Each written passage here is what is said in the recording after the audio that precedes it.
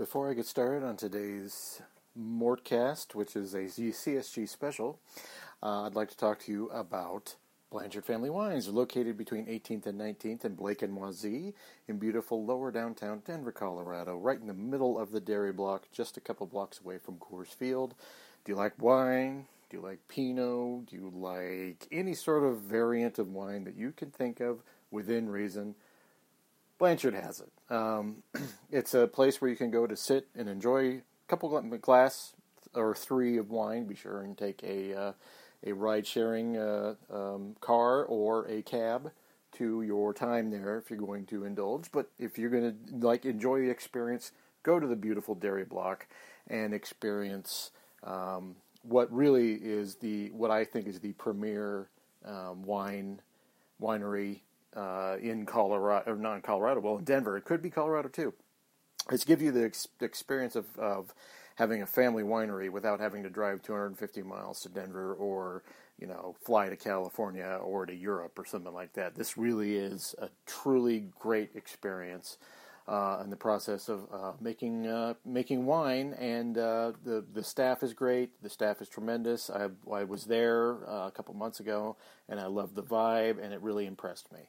So once again, they're on Facebook and Instagram under Blanchard Family Wines. They are located between 18th and 19th and Blake and Moisey in beautiful lower downtown Denver, Colorado, right in the middle of the dairy block.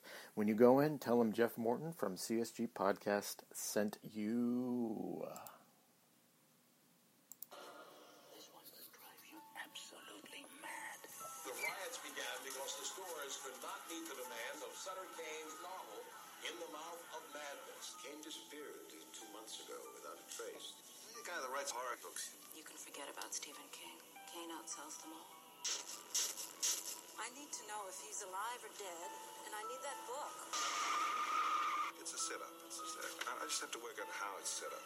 Kane's writing has been known to have an effect on his readers. See this? It's a map. This whole thing has been staged. You just get out. This is not reality. It's all happening for real, Trent.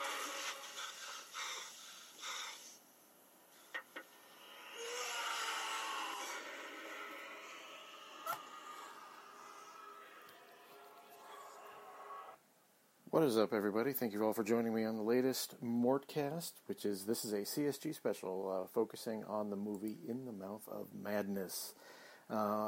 Possibly my favorite John Carpenter film. It was done it was filmed in late 1993 into 1994. And this is widely regarded as John Carpenter's last good movie. I mean, honestly, I think it's among his best.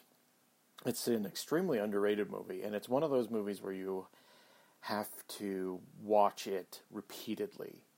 It is one of those movies that really there's subtlety to it that goes well beyond just what you think is the surface. And that is probably one of the reasons the movie didn't do well. To lead up to this, John Carpenter had come off the movie Memoirs of an Invisible Man, with Chevy Chase. And that movie did okay. It's actually among Carpenter's better financial movies.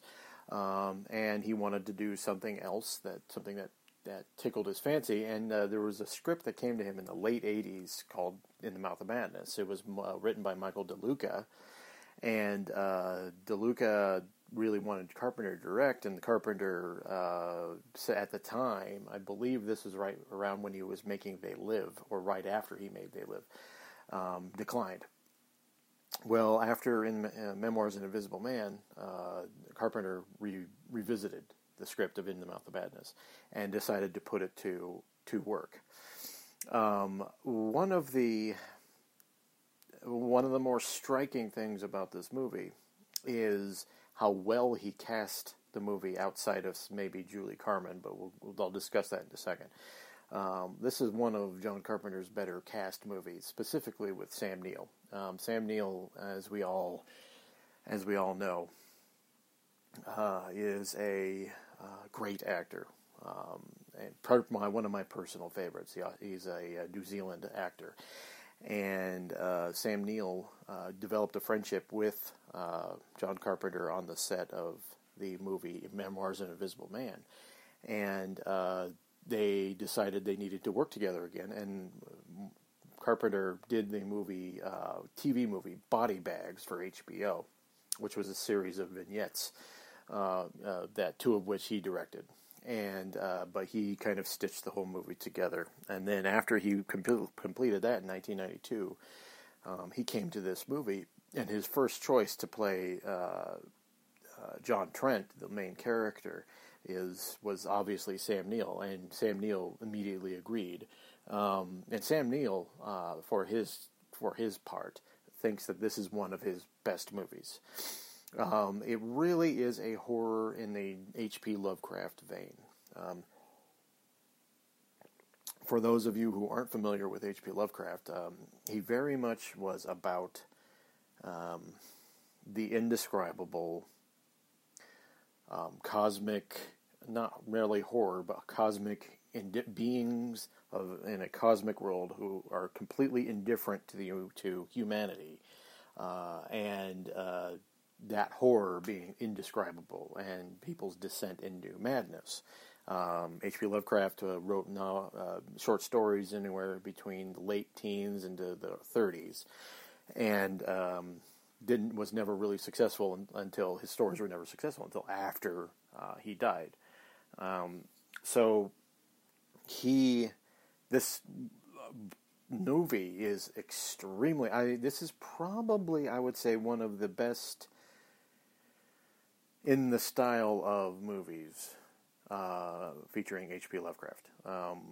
It really captures a lot of Lovecraft's oeuvre and brought it into the 90s when this was filmed. And it really is a movie that you have to, as I said, absorb. Carpenter managed to pull in Charlton Heston to play Jackson Harlow, the publisher of Arcane, which is the publisher of Sutter Kane, the main antagonist, in a manner of speaking, in this movie is Sutter Kane. And how it starts is John Trent is an insurance investigator who is hired by the insurance company to investigate a claim laid by Arcane Publishing when their lead author and the biggest author of the century, Sutter Kane, goes missing. And this movie really centers around John Trent and his decaying mental state gradually as he discovers what the true horror is behind Sutter Kane's novels. And Jürgen Prochnow plays Sutter Kane, and he only has a small part in the movie, but it's really, really good. Julie Carmen has moments where she has passable acting and awful acting, and if you ever watch the movie, you will see. But her Linda Stiles is is kind of sent along as John Trent's cohort on this investigation into where the disappearance of Sutter Kane, and Julie Carmen's acting is not great, but outside of Julie Carmen, really the entire cast, even Bernie Casey at the beginning as the insurance company guy, is exquisitely cast. It's like I said, it's probably John Carpenter's best casting, and it's among some of his best directing. And the journey that he takes you on this movie is unsettling. It's not what I would ever call a scary movie, but it is a horrific movie. I would equate it to Amnesia, the Amnesia series. The first Amnesia game was horrific, was more scary. The second game, Amnesia: Machine for Pigs, was more the horror of you're finding out about what happened, rather than experiencing jump scares and all that stuff. It was a completely different experience.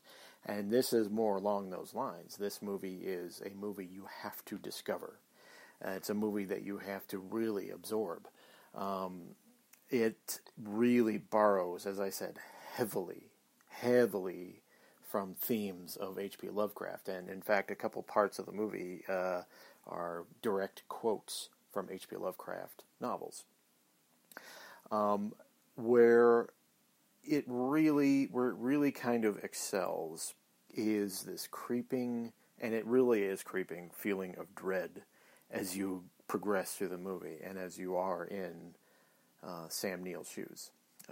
Sam Neill is this character who is a no-nonsense, is skeptical of everything, and he plays it with Sam Neill's John Trent's the character. Sam Neill plays it with his usual wry sense of humor and wit, and it really kind of lends a humanity to a movie that is extremely creepy, and the creeps increase, and then it kind of results in what happens at the end. As always, I do not spoil movies in these things. I will give you a basic overview, but I will not spoil the movie. So if you really want to find out more about the movie, go to Amazon and rent it.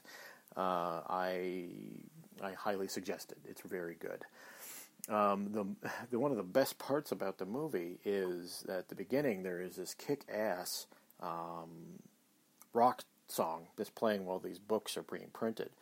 That part was composed by John Carpenter, and who was his we'll get it here in a second.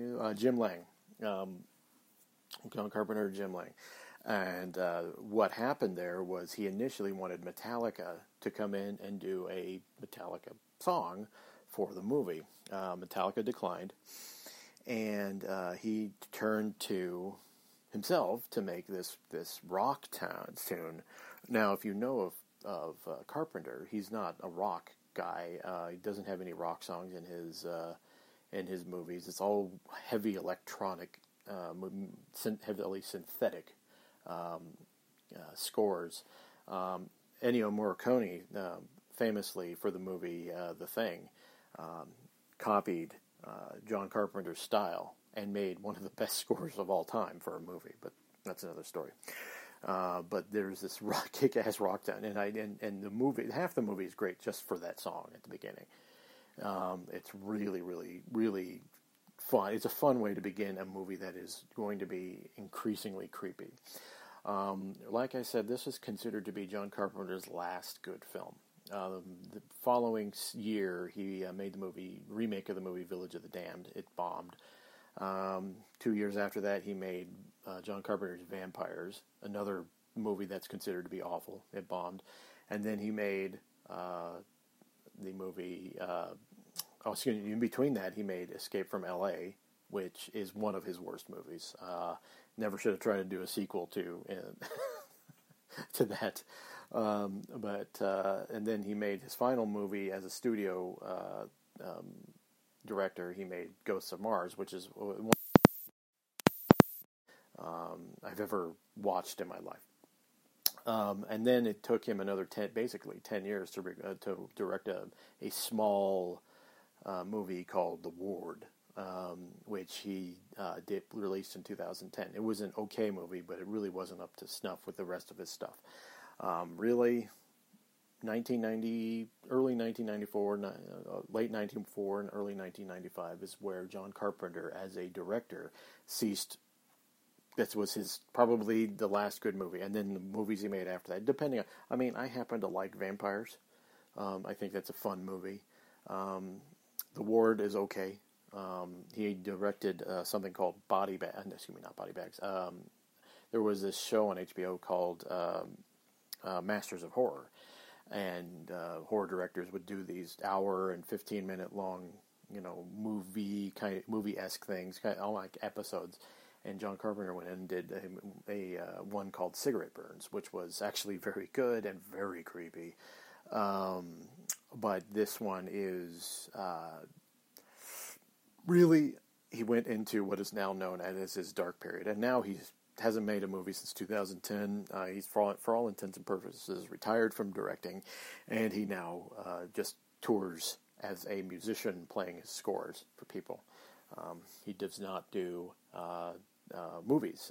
He keeps saying that he will direct a movie when one tickles his fancy, but one doesn't get the feeling that he is interested anymore.